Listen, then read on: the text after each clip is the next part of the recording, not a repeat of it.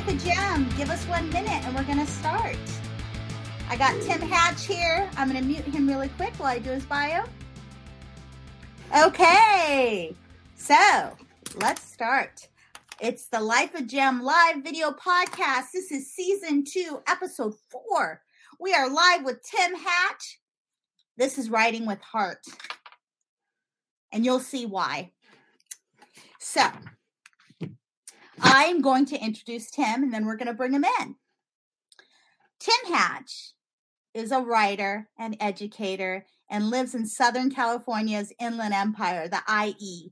He earned his MFA at Cal State San Bernardino, and his poetry has appeared widely, including in Inlandia, A Literary Journey, East Jasmine Review, The Vehicle, and Chola Needles.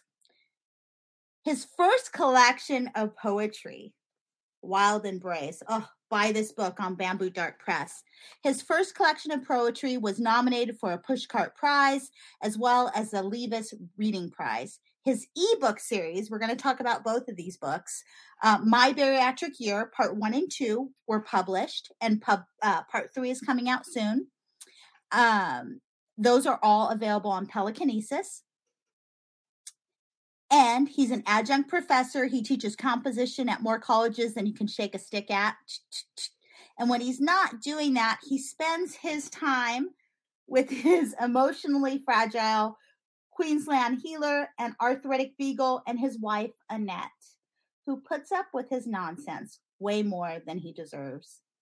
Hi, Tim. Welcome. Wonderful to have you. Thank you. Hi. It's so good to be here. Such an honor. I'm honored. I'm honored. You've also facilitated a number of Inlandia workshops. So you're an all-around teacher, educator, writer. And so, like I said, this book, Wild Embrace, this is what I want to talk about first. And you can buy it at Bamboo Dark Press. And after that, we're going to talk about your My Bariatric Year series, which is your journaling and your published work about having weight loss surgery, which I've also had. But what struck me the most about this book, which I love, Wild Embrace, is how open and honest you are. I've been accused of being an oversharer and being too open. How do you tap into that? And as a man especially, how did you get there? How did I get to the openness and the honesty? Yeah. Well, I think so the bad joke around our house is you can't spell Tim without TMI. Which I frequently share way too much. Back in my younger days, I just felt like I'm an open book, and if there's anything I really don't want out there, then I guess I'll keep my mouth quiet. But at that point in time, certainly there wasn't. Also, I felt like in my family is like I don't know, we're like royalty of like the worst kept secrets. Like everyone knows everyone's secrets. There's a secret I know right now that I'm going to find out officially in probably 2 days. That's just my family. And I was like, this is just dumb. It doesn't work. So I started just being an open book as much as possible anyway. We all have things we don't want to talk about, but yeah, there was that. And then the other thing, which is way more specific to the writing of the poetry especially, was when I started writing poetry, I had no intention of doing the talking about my father and my trauma and all that. Yeah. When I was younger and kind of a dick, I used to call that the "oh my God, mommy" poetry. You know, that would like it just seemed, but it seems like it's a necessary first step for a lot of us to write about either our own trauma or the family hangups or whatever. And yeah, I think of Sylvia Plath and kind of her daddy poems about the boot on the neck kind of thing. And that's what your poems in the best way reminded me of. Oh, but it's that honesty, right? I just taught a Sylvia Plath poem this morning. Oh, you did? Oh. I did. Lady Lazarus. I love that poem. She's amazing. But so I was like writing about all this, and I have a very complicated relationship with my father. I love him. He's my father, but there are a lot of times throughout the last 52 years where I haven't liked him, and it's vice versa. It's a two-way road. But I figured if I'm going to be talking, well, there's a couple different things, but if I'm going to be talking about my relationship with my father, the very least I can do is be as brutally honest as possible about myself too. I figure I don't want this to be perceived as an attack on him or as a mommy dearest of any sort. It's not that. I'm actually, and it doesn't come off like that at all. If anything, and we can talk about this in a little bit, I think you show your dad's humanity. But there is the poem called The Bear, that it feels like you're in a very young perspective. And it was a scary poem, you know, and I have poems like that about my own mom.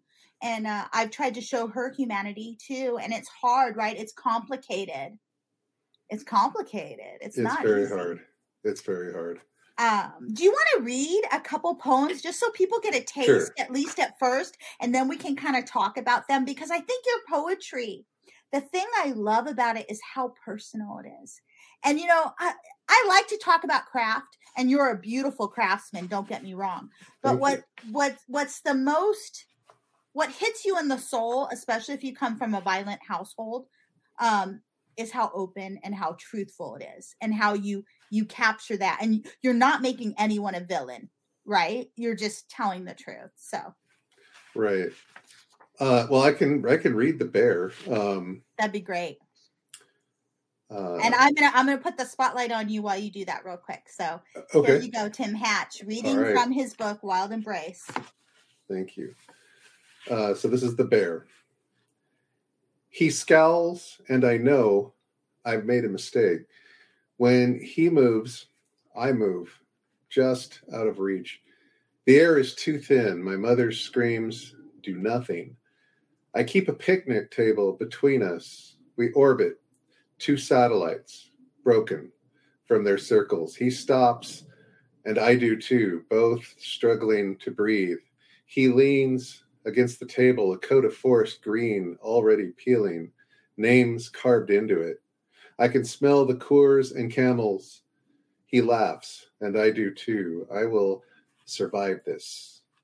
He leaps across the table, clawing for me. His enormous body blackens the sun. And thank you. Did you want me to read a couple others? Yeah, I just wanted to say, though, that poem, that part where you say as a child, I will survive this. It gives, I mean, it allows the reader to be okay too. Do you know what I mean? Yeah. And I think that's kind of what I was doing for myself. Like that poem is literally my earliest memory. Wow. Well, that's not true. There's a memory slightly earlier of me stepping on my little brother's hand, which is also in this book. But I love that poem too. How old were you in The Bear? I'm like four, maybe 5. And all I remember is we were up at Lake Sabrina. It was one of our Lake Sabrina trips. And I did something to incur his wrath. And he was pissed. And I had obviously been spanked enough times at that young age that I knew to run. And then, you know, I learned probably very quickly after that, you don't run, you just take it because it'll be worse. Well, and you're taking this image of like this beautiful vacation, like Yogi Bear kind of thing, where you're at the picnic table and you're turning it on its head and it's becoming so menacing, and you're turning your father into a bear, right? But like a grizzly bear that's going to attack you. And it's powerful. It's beyond measure, really. That's why memoir, because it's really a memoir piece, is so powerful, right? I mean, could someone really imagine that? Maybe, but would it have the same gravitas? Would it have the same weight? I don't know. Yeah. And I think like I teach Ta-Nehisi Coates' Between the World and Me in one of my classes. Well, several of my classes, but we can talk about systemic racism, whatever, all day long, and everyone can have their opinions. But when we're reading a guy's firsthand account of the systemic racism he grew up in, and still encounters as an adult today. Like, he's relating his lived experience, and you can't argue with his lived experience. Yeah. Even though sometimes I have people who try. Yeah. But yeah. Okay. Well, I'm going to let you read some more. So if you want to tell people what poems you're reading, I am going to put the spotlight on you. Okay. I will. So I know we're going to come back to talking about this. So I'll read a concerto, because this is related weirdly to the whole thing about trying to do justice to the situation. So concerto 1. My father's mouth, a broken record, stuck on the same sadistic song, teeth jaundiced from decades of coffee and cigarettes, towers over me, a cankerous storm cloud. Saliva stretches, then shrinks at the sides. Sickly stage curtains swish open and shut for a performance that never really begins or ends. Deep, sharp pain in my chest pulls my eyes up to his lunatic glare. Right hand raised, index finger extended. 2. Like a conductor's baton, he brings it down. Stupid. His finger stabs my chest so hard I wonder if he's drawn blood. Fucking. Another stab digs in me up to the first knuckle. Loser. I've never hurt like this. He keeps laying into me, each downbeat the perfect demeaning accent to a dehumanizing verbal spike. My throat feels tight like I'm swallowing cotton as he drums an endless staccato of hate speech. Worthless. Goddamn moron. His finger comes in wrong and breaks, immediately purpling to twice its size. Cradling one hand with the other, he comes in close, searches my face, dares me, begs me to appreciate the irony before he leaves in search of an ice pack. 3. In the bathroom, I stand shirtless under the humiliating glare of the fluorescent, and I count 37 fingertip reminders that I'm stupid and worthless. I take the blade out of my father's safety razor and lightly drag it across my chest, slicing staff lines from my father's notes. I stand back and look at myself. Bloody sheet music for a bastard's concerto. And should I read like one or two more? I'll read one or two more. Actually, I'll read this very next one. Anytime I read that last one at a reading, I try to follow it with something a little more lighthearted, and this is definitely a little more lighthearted. This is called Loathing Las Vegas. On the casino floor, the damned sit collapsed on gaudy vinyl stools, their skin a sickly fish belly white. Their faces shine the color of midnight seawater in the game light, almost translucent at the temples, stained glass windows revealing their tweaker lust for the ritual of the swiped card and the mindless mashing of the button, staring at their god, blinded by his radiance, stealing glimpses of oblivion as it plows through their retirement and their children's inheritance. Their mutated lizard brains look back into the mist, vaguely calling forward a half memory of a TV commercial for reverse mortgages, and swipe their cards, one last sacrifice, one last shot. The casino coffee shop is nearly empty at the dinner hour. 3 booths down, sitting across the table from an old man who's visibly angry with the Keno display, sits a Gorgon. A black leather poor boy hat sits on top of her peroxide kinky curls, her red clay lips pulled tightly across her mouth, her skull intent on bursting through her face, skin the blue-white of non-fat milk. Her right hand teases the rim of enormous dark shades, her tourmaline eyes faintly glowing behind them. The Keno girl glides past, a shark, never resting, always hunting, her empty button eyes indifferently scanning the room. Out by the pool, the chlorine fumes hate fuck their way into the nostrils of the defeated parents, who wonder what the hell they were thinking, desperately wishing they had a tab of acid or a bag of shrooms or anything that might help them appreciate this Boschian hellscape. It's after dark now. The sexy people are long gone, off to have sexy evenings and sexy clubs with names like Misdemeanor and Cyst. An enormous toddler sits at the end of a chaise lounge, sucking ketchup out of ketchup packets, his parents oblivious as they argue over where to take the screaming children for dinner. Nowhere is far enough away from here. So, I'm a Vegas hound. So I've seen that. This is one of my favorite poems. You capture, and I love the title, Loathing Las Vegas. Oh, thanks. Yes, a riff on Leaving Las Vegas. Absolutely. Well, it's like that and Fear and Loathing. So, yeah. And the last line of the poem is directly lifted from the Sheryl Crow song. Oh, yeah, that's right. Yeah. I just love that line about the damned sick collapsed on gaudy vinyl stools, their skin a sickly fish. Yeah, I've been there many times. Many times. And my dad was too. He was a casino person. Oh, my dad was too, or is, was. He's not going anywhere these days. But yeah, I grew up going to casinos for, like, all of our summer vacations. We had casino time on the way back from the river or whatever. And it was kind of great as a kid. And somewhere in my, two things. One, I'm like a degenerate gambler. So I can't enjoy the casino properly. And I'm an ex-smoker.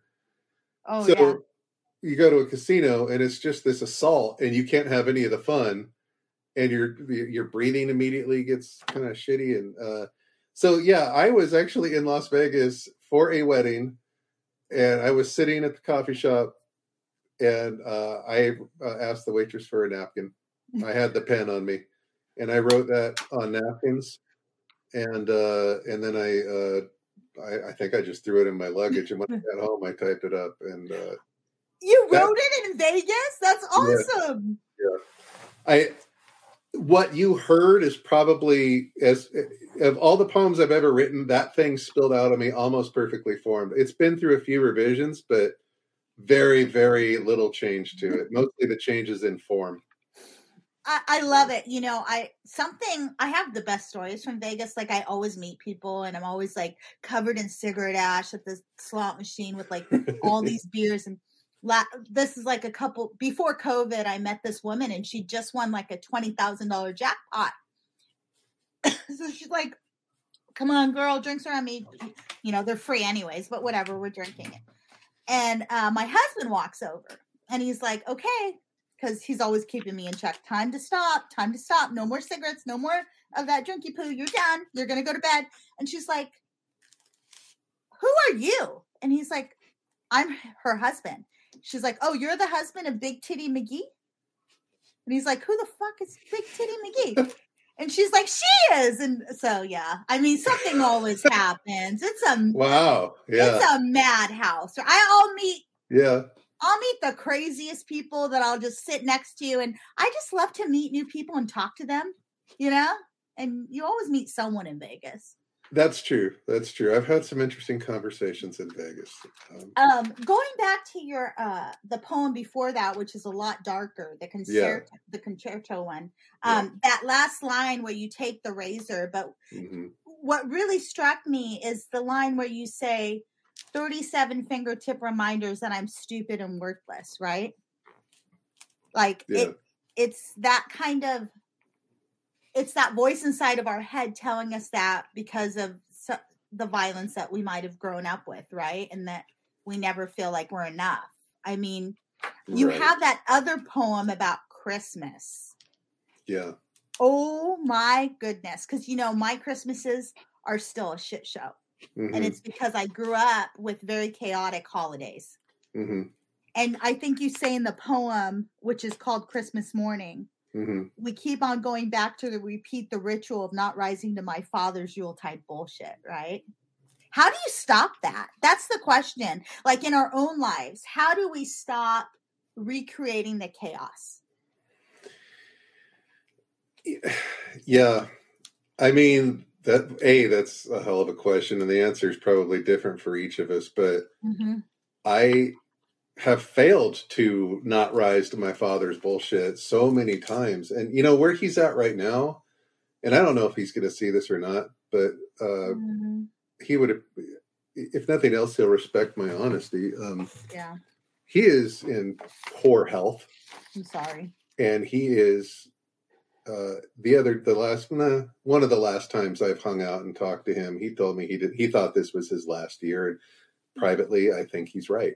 And so what I'm saying is my father in his current situation is a dying old man whose politics are as oppositional to mine as they possibly could be, and whose news sources are no longer, I can't have a conversation with him. Like when you're watching Fox News, I can have a conversation with you. When you're watching One America and Newsmax and fucking QAnon horse shit on YouTube. Oh yeah, I have friends that watch that shit. So and we can't talk. Like we first have to both go out front and agree that the sky's blue. And if we can't do that, then there is no conversation to be had. And he's just listening to this ridiculous shit now. And so he tried having a political conversation with me the other day. And I basically said, I'm not talking about this with you. Your sources aren't real and we can't talk about it. And he actually was cool. And he was like, I'll honor your request, which I thought that's probably the best conversation we've had. But in the last year, I've yelled at him, a dying old man I've yelled at, so I fail to not rise to his bullshit a lot of the time. But in answer, a more direct answer to your question, like to not recreate the chaos of a holiday family gathering, I have kind of arrived at a point where I am willing to withdraw. Like I am willing to, if it's clearly turning into a shit show, I love all of them and I can see them 364 other days. Yeah. And even tomorrow, but like, I don't need to be in the room for the shit show. No. And there's a poem called Helping John Piss. Is your dad's name John? No, John is John Harrelson, who was a local musician, local legend. He died. This I can't believe. He died. We're coming up very soon on the 9th anniversary of his death. Wow. And he is the subject of Helping John Piss, Across the Room, and Six String Rising. Those are all John poems. Oh, interesting. And I was with him a lot in the last couple of years of his life. And, there was a point where he couldn't drive anymore, so I'd drive him around. And then when he went into the hospital, I was in there 2-3 times a week. And then the place he was sent after the hospital, which is where he died. He was a mess, but that Helping John Piss thing was like mostly that's not 100% true, but it's close to it. And I helped him stand up to piss into a cup, and it was an awkward, weird situation. And this is a guy I was never physically. We might have shook hands once, and then maybe twice, and all of a sudden I'm holding this guy like he's my child, so that he can stand upright and piss with dignity into a cup, and I'm seeing way more of his naked body than I want to, and it was this really awkward moment that shook me, and then when I sat down to write about it, I realized, there's actually something. In the moment, it wasn't a good experience, but looking back on it, I think it's one of the, even though it's happened in my 40s, I think it's one of the formative experiences of my life. I think that moment plays a real significant role in who I am today. And, I'm so grateful for it. It was a magical moment, and kind of not attractive, but a magical, important moment. No, and I know exactly what you mean, because my dad's name was John, and I was there for the last couple of weeks of my dad's life, and I was there the day he died, and I was the one that had to let him go with the paramedics while they worked on him. And that, seeing my dad pass away from pancreatic cancer, and it was a very short 3-week period from diagnosis to death. it forever changed me and it mutated me. And I would not be a public defender. I would not have written my book without that experience. And I think that you're right. It's so hard seeing someone like that. Mm-hmm. But it's also, it changes you mm-hmm. irrevocably, right? Yeah. Well, yeah. And that's, so the overriding theme of pretty much everything I write is our fragility, human fragility. And maybe not everything, but damn near. And there is a vulnerability to all of us that we never show. Yeah. That God willing, we'll never have to show, except we will. Shit, I was in the hospital for my bariatric surgery, and the hospital gowns are basically designed to ruin any self-image of yourself. And like, my wife was like, "You sure you don't want to cover up?" And I was like, "I genuinely don't fucking care." And you know, you're so tired and there's enough pain going on, and you're like, I fucking invite the whole ward in. They can look at the junk as much as they want. I don't give a shit. I just want a nap. Mm-hmm. And that's not a place I'm at right now. And it's not a place I am at most of my life. But you get to that point, and we're all that fragile, vulnerable shell. Yeah. At some point. And letting go. Like, who really gives a shit? Like, man, I had weight loss surgery, which was hard. The surgery I just had, which is a hemorrhoidectomy, was the hardest experience I've ever gone through in my entire life. And I was like, I really do not care what anyone in my house thinks. And I'm in so much pain that I'm going to stroke out. So whatever happens, who cares? I have nothing to lose. Anyone can know what's going on with me, right? I mean, you're like, what does it matter if you're on your deathbed? If someone sees a flap of skin, or someone sees this, or someone looks at you without makeup. I mean, what does it matter, right? It doesn't. Doesn't fucking matter. None of it matters. Which means none of it matters in every day leading up to that either. Like, my mom's always apologizing for not having makeup on if I go over too early in the day or whatever. I'm like, who could possibly care? How old are your mom and dad? My dad's going to be 80 if he sees August. And my mom is a year younger. So, okay. And actually my mom's birthday is Friday, I think. So she'll be turning, I think she's 78 going on 79. And how is she health-wise? Pretty good.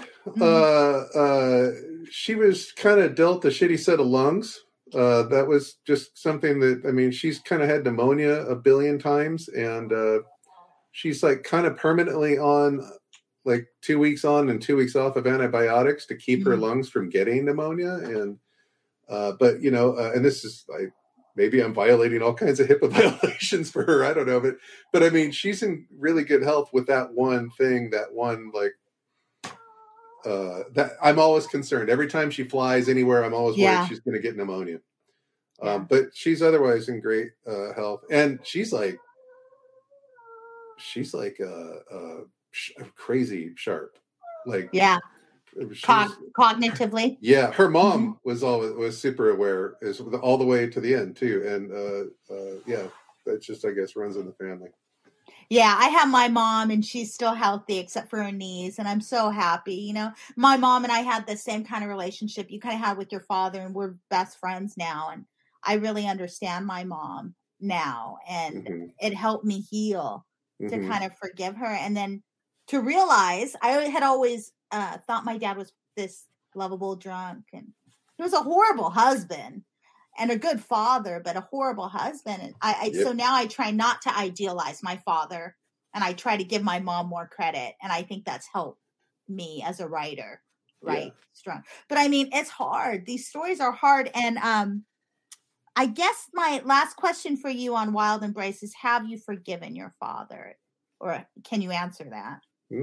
Yeah. Yes. It's weird. Like, it's such a, you know, forgiveness isn't a toggle.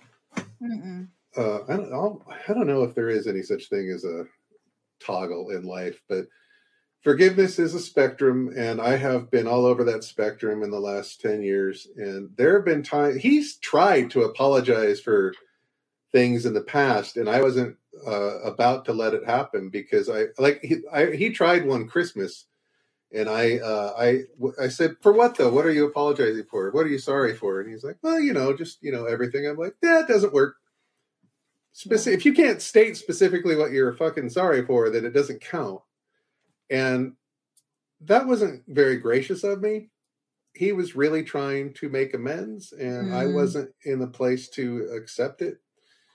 And in the off chance he does watch this, Dad, I accept the apology 15 years later. But in the last 10 years, I've been all over the place with him, and I have forgiven him. I love him. He's my dad.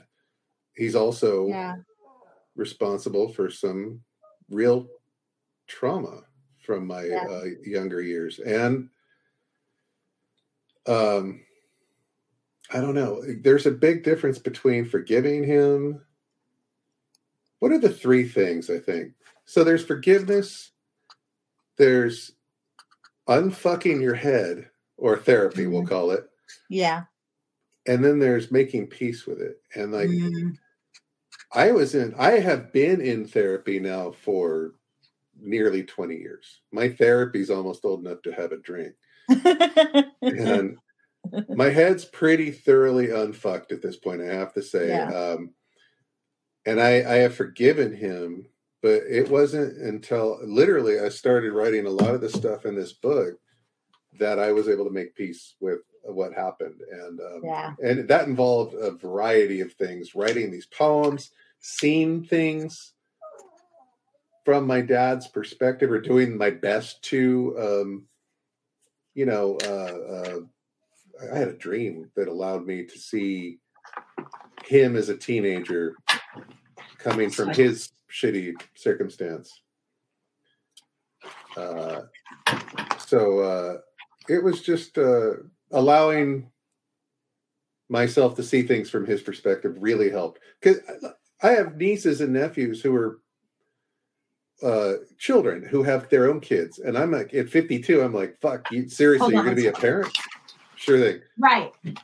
I'm not ready to have kids at 52. And my dad had them when he was their age. And he was struggling with addiction. And I can't imagine being a parent. And I know if I was, I'd have to be in therapy every day of my life. And I know I'd still fuck it up. Well, I felt that you made peace with this. I mean, there's that, and I'm sorry, I was having, my computer was about to die, so I had to charge it. I had to plug it in. There's a line in the poem, Dad survives his third open heart surgery. And I swear, I was bawling like a baby on those last few lines where you say, it'll be all right, Dad. Try and sleep a while. I felt the love. Thank you. I did. I felt the forgiveness. I felt the peace. And you're almost, like I said before, you're allowing the reader to forgive your father. It's not just that you're forgiving your father. You're allowing us as the reader to understand your father and to love your father along with you and forgive him, but also understand him and understand you. I mean, you're not immune. There's the poem Multiverse.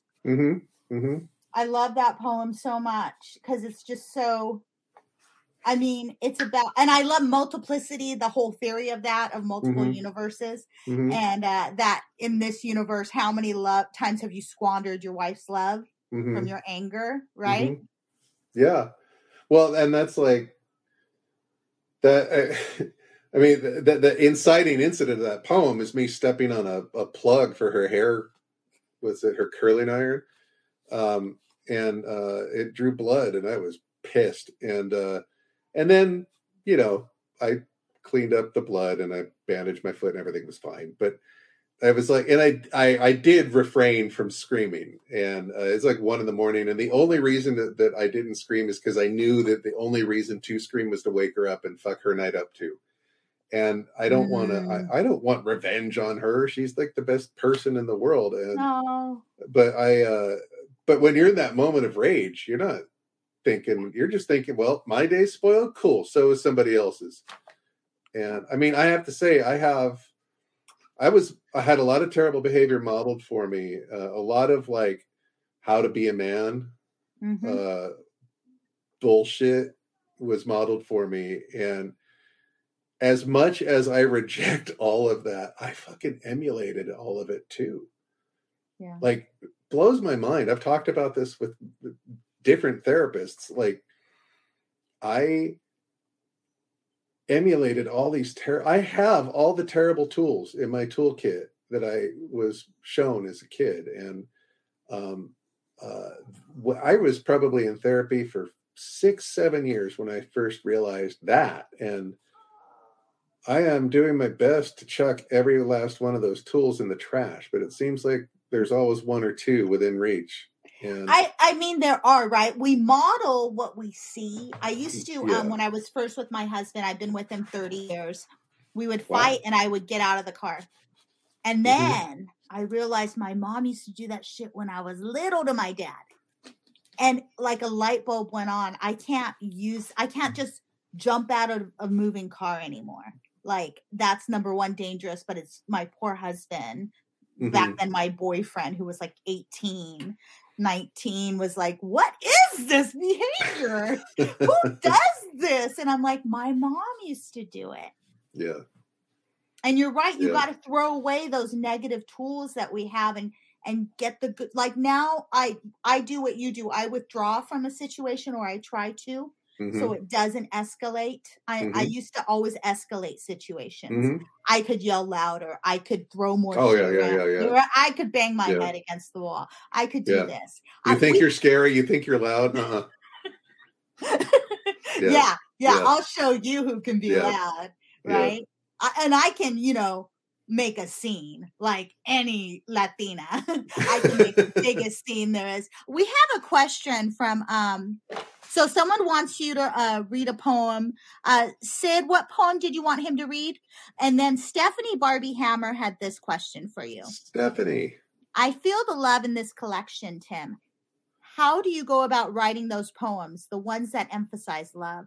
What craft challenges did those ones pose? So here's the question. Thank you, Stephanie. Also, I love you, Stephanie. Love you, Stephanie. You're the best. Also, Sid, if that's Sid Bartman. Hi, Sid. How did I go about writing the questions, writing the poems that reflect love? I think I initially didn't. I initially was just going for, what was in me, just trying to get it out on paper. I mean, I think I'm going to go ahead and say this. Probably the first draft of almost every poem in this book wasn't even a concern. And I think as I continued to work on a lot of these poems, The Bear was the Bear was the second series poem I've ever written. Wow. And I mean, all the dirty limericks before that don't count. But I wrote a lot of this as an undergrad. I wrote a lot of this as I wrote a lot of shit as an undergrad too. I wrote a lot of this in my master's coursework. And I don't think at any point when I was getting the poems down on paper that I had the concern of showing the love. Definitely that became a concern in revision. Like, I think I was saying this kind of at the start. My dad, the concerto poem, this is a true story, and I'll make it fast. My dad, someone recorded that. I was very lucky. I won, Helping John Piss won a prize, and I got to read in front of Natalie Diaz, who's amazing. And I knew that I was reading in front of her, and so I was like, well, I got to write something that doesn't suck. And so I wrote concerto. And it was a little different, but it was basically what it is. Somebody filmed me reading concerto and then put it on YouTube, and then that got shared on Facebook. And at that time, my dad and I were still Facebook friends. He lost his Facebook privileges like years ago because he'd start shit with me on Facebook. It's like, I can do that on Thanksgiving. I don't need that on Facebook. Anyway, and he started beating around the bush for like 6 months. Maybe someday he'll write a poem about me. And I was like, yeah, I mean, it could. And finally, after months and several instances of him trying to hint at that, he's like, I know you wrote one about me. And I was like, I know, you're not clever. And he said, well, now all these people know all this shit about me. Why are you writing about me? And I was like, I'm not, man. I'm writing about me. All right. And, if it upsets you how you come across to the reader when I write about me, it would have behooved you to be less of an asshole when I was a kid, because I'm writing about my lived experiences. And there wasn't a whole lot of response to that. It was, whatever he responded with. And I'm not saying that to make him look bad or whatever, but yeah, that put in my head, that conversation, the concept that if I'm going to write about me and bring other people that are in my life, who I can't not write about my dad if I'm writing about me. you can't. I have to be as fair as possible, and I want to show my own fucked up problems. I don't want myself to look like a victim or a hero. I'm just another dude. I think the dedication in this book, I will read it real quick because my mind is so shot that I can't remember it. But for Dad, you're just stumbling through like the rest of us, and I hold you to an impossibly high standard as a child might. Wow. He's just a dude. I'm just a dude. He's fucked up. I certainly fuck up on a regular basis. I just am trying to be fair. I do have love for him. If I'm going to be brutally honest about the shit that I went through, that I lived through with him, I got to be brutally honest about myself. And that's kind of my goal. And that was kind of as short an answer as I could make that. Beautiful. Yeah. Do you mind reading page 56, that poem about your dad's heart surgery? And then we'll have about 15 minutes after you read that to discuss the Bariatric Journey series. That sounds great. Just because I think your friend Sid asked for it. So I'd like you to read it. And I'll put the spotlight on you. Thank you. Okay. So let me see. Where does this go? This goes 3 pages. So Dad survives his 3rd open heart surgery. Don't worry, Dad. You'll be talking again soon. I've watched you breathe through tubes so many times, but I can't stop looking at you like someone I don't quite recognize. When did you get so goddamn old? Your hair stands wild, sparse, like a balding troll doll in his 70s. I want to laugh, but there are so many tubes growing out of you. I try counting them, but I get to your face, wonder who you are, and lose count. The 2 largest spill out of your bed, ending in clear containers, slow drip collections of blood and piss. If you died under the knife, things would be so easy. You'd be the father who could never live down his mistakes. I'd be the son who didn't learn how to forgive in time, and everyone would understand the burden of my guilt. I could be steadfast in the face of grief. Live my life. It would be an easy, easy lie. I used to punch the brick wall in the alley until I couldn't hold a pencil. What kind of son hates his father like that? What kind of man sits next to his father's hospital bed, sees a lifetime of Christmas guilt and Father's Day backhands instead of a sick old man on life support? Dad, why can't I hold your hand and tell you not to worry, that this won't last? Greg walks in, presses his cheek to yours, holds his phone like a mirror, says, "Don't worry, Dad, you won't remember this," then leaves, nodding. I envy his approach to shitty memories. Somewhere inside me, there's a slow leak. I know there were never enough years to begin with, and I remember when I threw away a prayer for you to suffer like this every day. I've wasted so much prayer, the shame smothers me like a desperate hug. No one deserves this. Your new scar, dried blood and surgical thread laced through welts of old scars, looks like a black worm eating its way up your chest. I drag my fingertips across my own stratified scars, each one a permanent reminder that you and I will always be you and I hope it'll be all right, Dad. Try and sleep a while. Beautiful. Thank you. Beautiful. Oh, You're going to ruin my eyeliner. Seriously. That's my goal. Choked up. Thank you so much. And I mean, I could seriously talk about this book for another hour. It's so beautifully done. So beautifully done. And anyone that knows you loves you. And I think you have the spirit about you. And we're going to talk about your other talent because you're this total like multi-genre kind of guy. Your book, which is an ebook series called My Bariatric Journey. My Bariatric Year. My Bariatric Year. So there's part 1, part 2, and when is part 3 coming out? Soonish. The idea was I was going to journal as often as possible for a year. The title, by the way, is a riff on a graphic novel called Our Cancer Year by Harvey Pekar when he was going through cancer, when he was a cancer survivor. He and his wife Joyce wrote that, and I just totally ripped on this. So the idea was I would journal about my experiences and then throw in other things in addition to the journal for the book, and it was going along swimmingly, and then everything stopped for COVID. Yeah, and I kept journaling. But first of all, I took on too much work, which is a problem I have that my wife has just, I think, successfully talked me away from that behavior. But I took on too much work.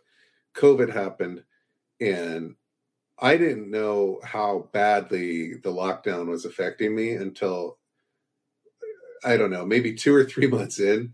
I actually remember watching like one of those YouTube videos John Krasinski was doing, some good news, if you remember those. And I saw one of those, and I am a pretty cynical, well, I don't know if I'm cynical. I'm a pretty jaded guy though, and I don't often react emotionally to things. I watched this fucking video and started crying like a child. Like I had no idea how just oppressed the lockdown had been on me. And eventually, the end of that story is I've been on medication for 8 months now. And I'm convinced that I've been living with sort of a low grade, functional anxiety and depression my whole life. But so 2 volumes got released. And then as I was working on the 3rd, everything kind of went to hell and everything stopped. Wow. So my idea at this point, and I just actually was talking with Mark Givens, from Pelicanesis, who is the publisher, and Bamboo Dart, and Bamboo, Mark and Dennis Kalachi from Bamboo Dart, both of whom are national treasures. I'm just going to say that they're amazing, lovely people. But I was talking to Mark, and I was thinking, so here's my plan for the rest of the book. I now have all the remaining journals from that first year collected into a Word doc. And I am slowly going through, and what I'm now doing is going through every journal or 2 and then inserting present day commentary on what I was going through at the time. So it's definitely switched gears, but I feel like it would be stupid to try to recreate the entire timeline from memory and what I'd already written and pretend that I had written that all at the time. That's first of all, that's just disingenuous. And second of all, I have this gift of like 2 years later, like on a lot of my anxieties. I remember hitting a couple stalls when I was losing weight, and I was like, what the fuck? And, settle the fuck down, man. It's just no big deal. And I feel like it would be dumb to throw this gift of 2 years worth of perspective away. So my idea is to, against my will, I wind up having a little bit more free time this semester than I thought I was going to have due to low enrollment across the nation. Yeah. The fucking college kids. I need the money. Yeah. And in any case, I have all this free time this spring. So I'm going to put all of the rest of that together in one Word doc. And then when I feel like it's done, when I've written all the current day commentary on what I'd already written during that year, I'm going to send it off to Mark, and then I'm going to let him tell me how many volumes it is. Whether it's 1 or 2, I'm not sure. The original idea was to release 6, and it was just 2 months worth of journals at a time. But it didn't come. But there's something brilliant about that. You're kind of getting behind that conceit of memoir, right? Whenever we write memoir, we're always kind of behind, right? And you're always writing about a time that's already passed for the most part. By the time you publish it, sometimes you started the book 10 years before, for me, 15 years. And you're not the same writer. You're not the same person. So it's nice. I mean, are you going to do it in footnotes? How are you going to bring in today's perspective into that journaling that you did 2 years ago or a year ago? I think, well, so far the way I've been doing it is, if you recall from volume 1 and 2, it's just the date. That's the chapter title, right? It's just whatever the date is. So I think hypothetically, if the date is, I don't know, November 17th, 2019 or whatever it is, and then November 24th, 2019, then the next one will be February 24th, 2022.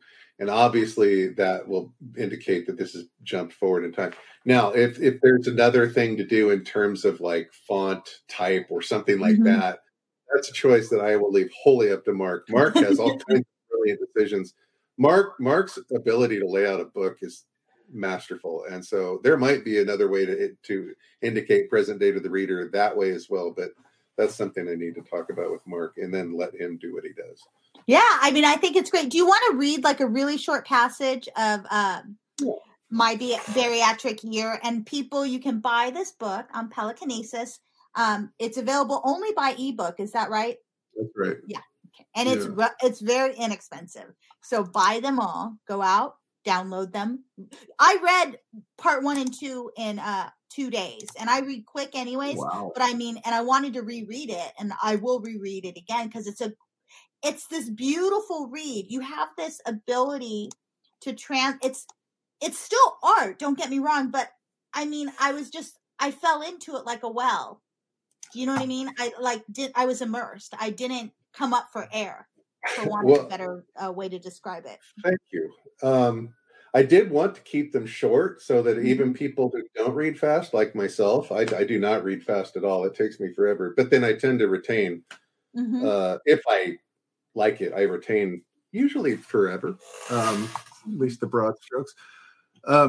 Is there any part of this that you are thinking I should read? Or I think what I loved most about it was how open and honest you were about bodily functions. And some people don't like to read about. I love that kind of stuff because to me, that's reality, right? And that's especially with bariatric surgery. For those of us who have had it, we've done the dumping, we've had the flushing, we've done the sugar thing, we've eaten too much, we've gotten something stuck in our throats or it feels like chest almost in our chest where something stuck because we ate the wrong thing or it didn't dissolve or, you figure out what can dissolve. Unfortunately for me, it's potato chips. I could eat them all day long and never get never get full. So whatever you want to read, it's up to you.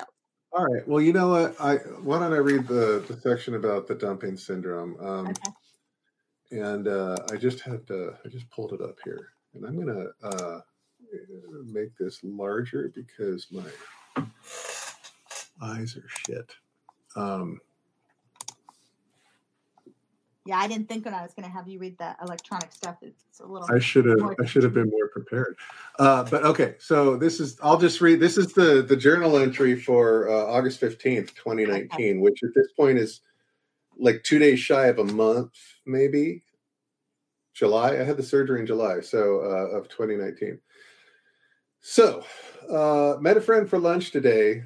This is day 2 of the soft food stage since I had surgery. We met at the restaurant. She ordered her food, and I ordered a turkey patty and a small cup of soup, pureed carrot.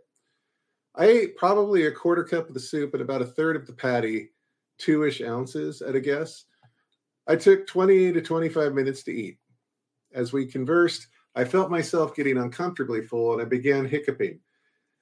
She asked if I was okay. I said I was. 5 minutes later, the glands at the back of my mouth began watering. For me, this is almost always a precursor to vomiting. I excused myself to the bathroom, hoping that walking around a little would help with digestion, maybe allow me to belch, hopefully not hurl everywhere. It helped a bit, and I went back to the table. We chatted another half hour, and then I had to leave for an afternoon of adjunct errands, proving to the state of California that I still don't have tuberculosis, and I'm still not a serial killer, and that I actually do have a master's degree. On my way back to my car, I was feeling utterly crap. My goal was to just make it to my car, turn it on, sit in the air conditioning, and curse myself while I digested my lunch. Thank God I didn't have actual appointments. To get to my car, I had to walk through an outdoor corridor that clearly doesn't get a lot of foot traffic. About 2/3 of the way down, maybe 30 feet from the sidewalk, there were 2 wooden benches, and my DNA, my bones, my guardian angel, whatever, said, "Ooh, a bench. Sit this instant." And I sat down and I put my leftover turkey patty on the bench next to me, and I took out my phone, and then I put it to my left as well, and then I leaned forward a bit, and I vomited on the ground in front of me. Normally, on the rare occasion that I'm sick enough to vomit, it's a whole production. I vomited so violently, I've torn the back of my throat. Today, I leaned forward and it just spilled out of me like I was an overfilled jug. It was quiet, almost serene. I'm going to apologize in advance for this next bit. What came out of me was a clear liquid followed by a bit of foam. It looked like baby oil. After, I couldn't stop spitting. My eyes began to water and my nose started running. No tissue, and I wasn't about to use my shirt to clean myself, so I just sat on the bench, hunched over, drooling from my various face holes. No one was near enough to notice me, though quite a few people were walking with strollers on the sidewalk nearby. Then I vomited some more, 5 more heaves, if anyone's counting, most of it clear with foam, and then a bit of my lunch finally, with the last 2 efforts. The next 3 minutes were just me breathing hard and spitting into the growing pool on the ground in front of me, eyes watering like it's the last 20 minutes of Guardians of the Galaxy Volume 2, long strings of snot hanging from my nose like obscene glass noodles, and then I stopped spitting, and then I wiped my eyes and my nose with my hands. I sat for a few minutes, letting my hands dry in the total absence of a summer breeze. And then the weirdest part, out of nowhere, I felt great. I grabbed my phone and not my leftovers, stood up and walked to my car with energy. As I left, I saw someone facing away from me, oblivious to my presence in the office immediately next to the bench. I was quiet through the whole thing. When I got to my car, I texted my wife the following: I don't think I'm ready for soft foods. I just vomited all over Pomona College. I went to a gas station, washed my hands, and bought a 42-ounce cup of ice and a Gatorade Zero. I'm totally down for an endorsement discussion, Gatorade, because I was dehydrated now. I drank the entire thing while I ran my errands, and now I'm home. And I'm just arrogant enough to think I've gained some small insight into what it's like to have a purging disorder. I don't. Did I eat too much? Was it the soup? Carrots have a lot of sugar. Maybe I couldn't tolerate it. Is ground turkey cool, but just not in a patty? Absolutely no idea. I just have to experiment and adjust as I continue forward. I really hope this is the last time I vomit forever. Wow. And by the way, it wasn't. I had a couple smaller incidents after that. Yeah. And you know what's interesting about that is I have the same thing with certain foods. Ice cream I cannot do. Like I said, I can eat potato chips all day. I can eat chocolate. But something about ice cream, about the sugar in it, and then ground turkey, cannot do. I don't know whether it's the consistency of ground turkey or what it is. And chicken breast, cannot do. I can eat dark meat all day long, or dark turkey all day long. And it's interesting. That's what I love about your book, is that it really, for those of us who have had the surgery and who have dealt with and been where I have had that happen multiple times. And I still, if I eat ice cream, I will lay in bed. My husband's like, "Are you drunk?" I'm like, "No, I just having the spins from the half cup of ice cream that I thought I could have." And, you know, it's really a lifestyle change. The problem really is, though, if you don't fix here and here, I did gain some of the weight back, but part of that is my age, part of it is my eating habits. I don't eat a lot to this very day, but I don't regret having the surgery. But I mean, you capture it, and no one talks about this stuff. I can tell you, no one tells you. No one tells you what. I had 12 weeks of classes before having this surgery, and Kaiser, by the way, was awesome. And I genuinely think Kaiser changed my life. But Kaiser fucked up on 2 accounts, and one was they really needed to bring someone like us in to talk to them about what dumping syndrome is. They were like, "Well, you vomit." Like, that's not vomiting. What I did was not vomiting. Vomiting up frothy baby oil, that's not vomiting. That's just what the hell is that? I don't have the scientific answers, but I can tell them what I went through and explain. So that was part of the motivation to write this book. And the other thing Kaiser did, which isn't in the book, I don't think, not for much anyway. I intend to write a lot more about it. But is Kaiser, my wife had the surgery 7 months before I did or something like that. And they gave her, she's 5'5".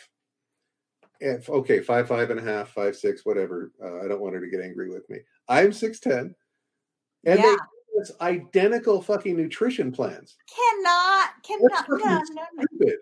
That's fucking stupid. That's like putting just enough fuel for a Prius into a fucking Mack truck and expecting to get to Vegas on that. Like, no one in their right mind would do that. You were severely dehydrated and probably weren't even eating enough calories for months, and the heat exhaustion and all of that.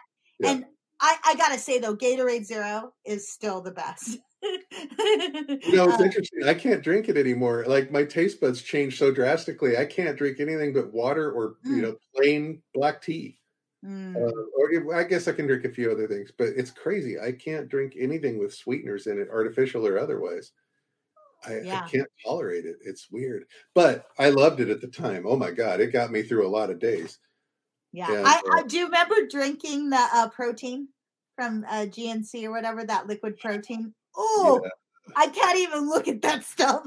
I'm gonna hurl. It's so. I mean, but you need to get your protein in at first. I mean, I don't know if you know, but all my hair fell out almost. I had the surgery. Weirdly, the same thing happened to me. I got mine back probably from eating a lot of fats and gaining some weight back. But I'm happy to have my hair back. It was very traumatizing for someone who used to have a mane of hair to not have any hair barely, and to have a receding hairline, at 45. And it was hard for a woman. It's different. A lot of men lose their hair. So let's talk about what you have going on next. And then my final question is, because we have about 3 minutes, is do you consider yourself a poet first, a memoirist first, or both? I'm going to actually... Voice is different. The voice is very different. It is. Yeah, I'm actually going to steal my answer to that question from Neil Gaiman, who is my favorite writer.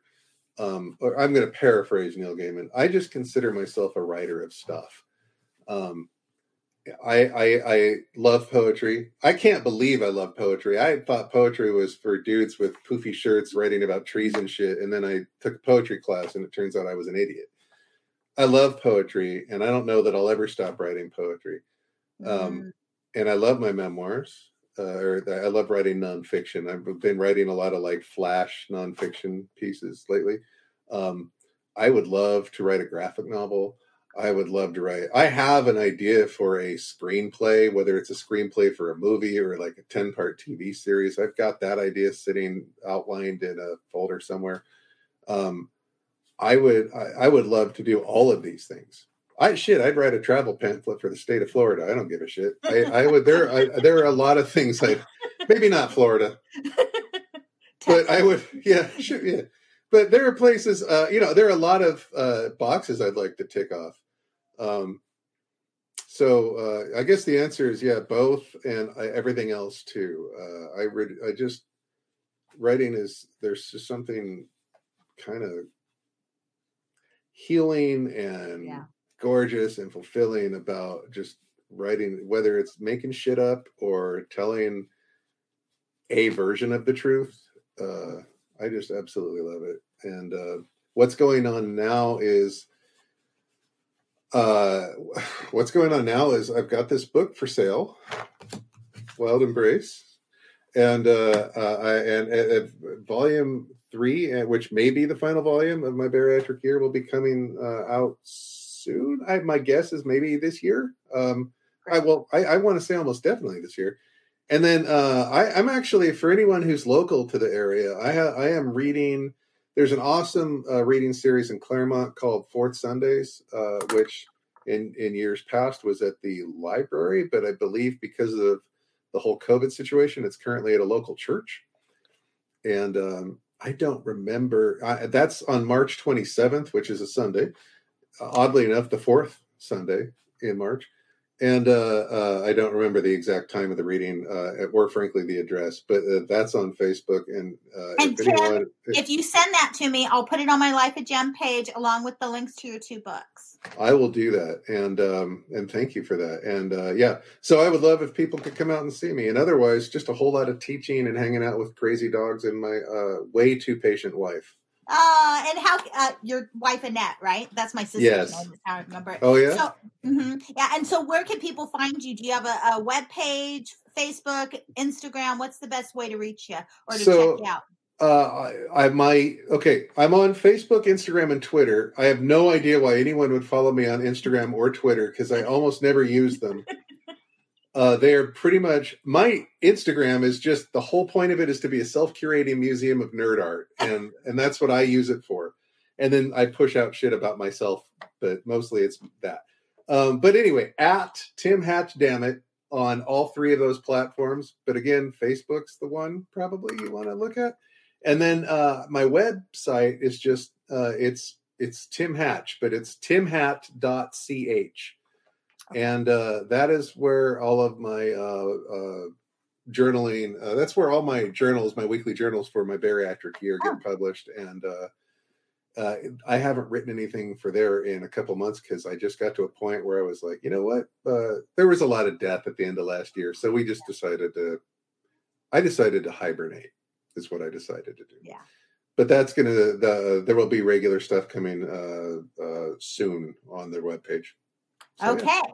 So everyone go to the Life of JEM Facebook page, and I will put up his reading on the fourth Sunday in Claremont. I know John Brangenheim did that last, and I think it was virtual, but this might be in person, March 27th, but I'll put that on the link on my Facebook page. You'll also see the link to his 2 books, Wild Embrace, and then My Bariatric Year, parts 1 and 2, and part 3 is coming soon. So go buy Tim's books. They are please. Thank you so much. Support this local gem, no pun intended. And for everyone, thank you, Tim, for being on. I really appreciate it. I could talk to you forever. Really. I would, yeah. I easily could do this another 2 hours because I'm all about me. No, I'm joking. That's just. But this has been wonderful. Thank you. Oh, thank you. And everyone, check out next month. I'm going to have Greg Rollins on March 16th. He's a district attorney prosecutor turned criminal defense attorney, and he wrote a book about it. So he'll be on next month. Check out my Life of JEM Facebook page for more info on that. But again, go find Tim Hatch, buy all his books, watch him in March on the Claremont Fourth Sundays. We'll see you. Bye, everyone. Thank you so much. Thank you, Tim. Where's that at? Bye. Thank you.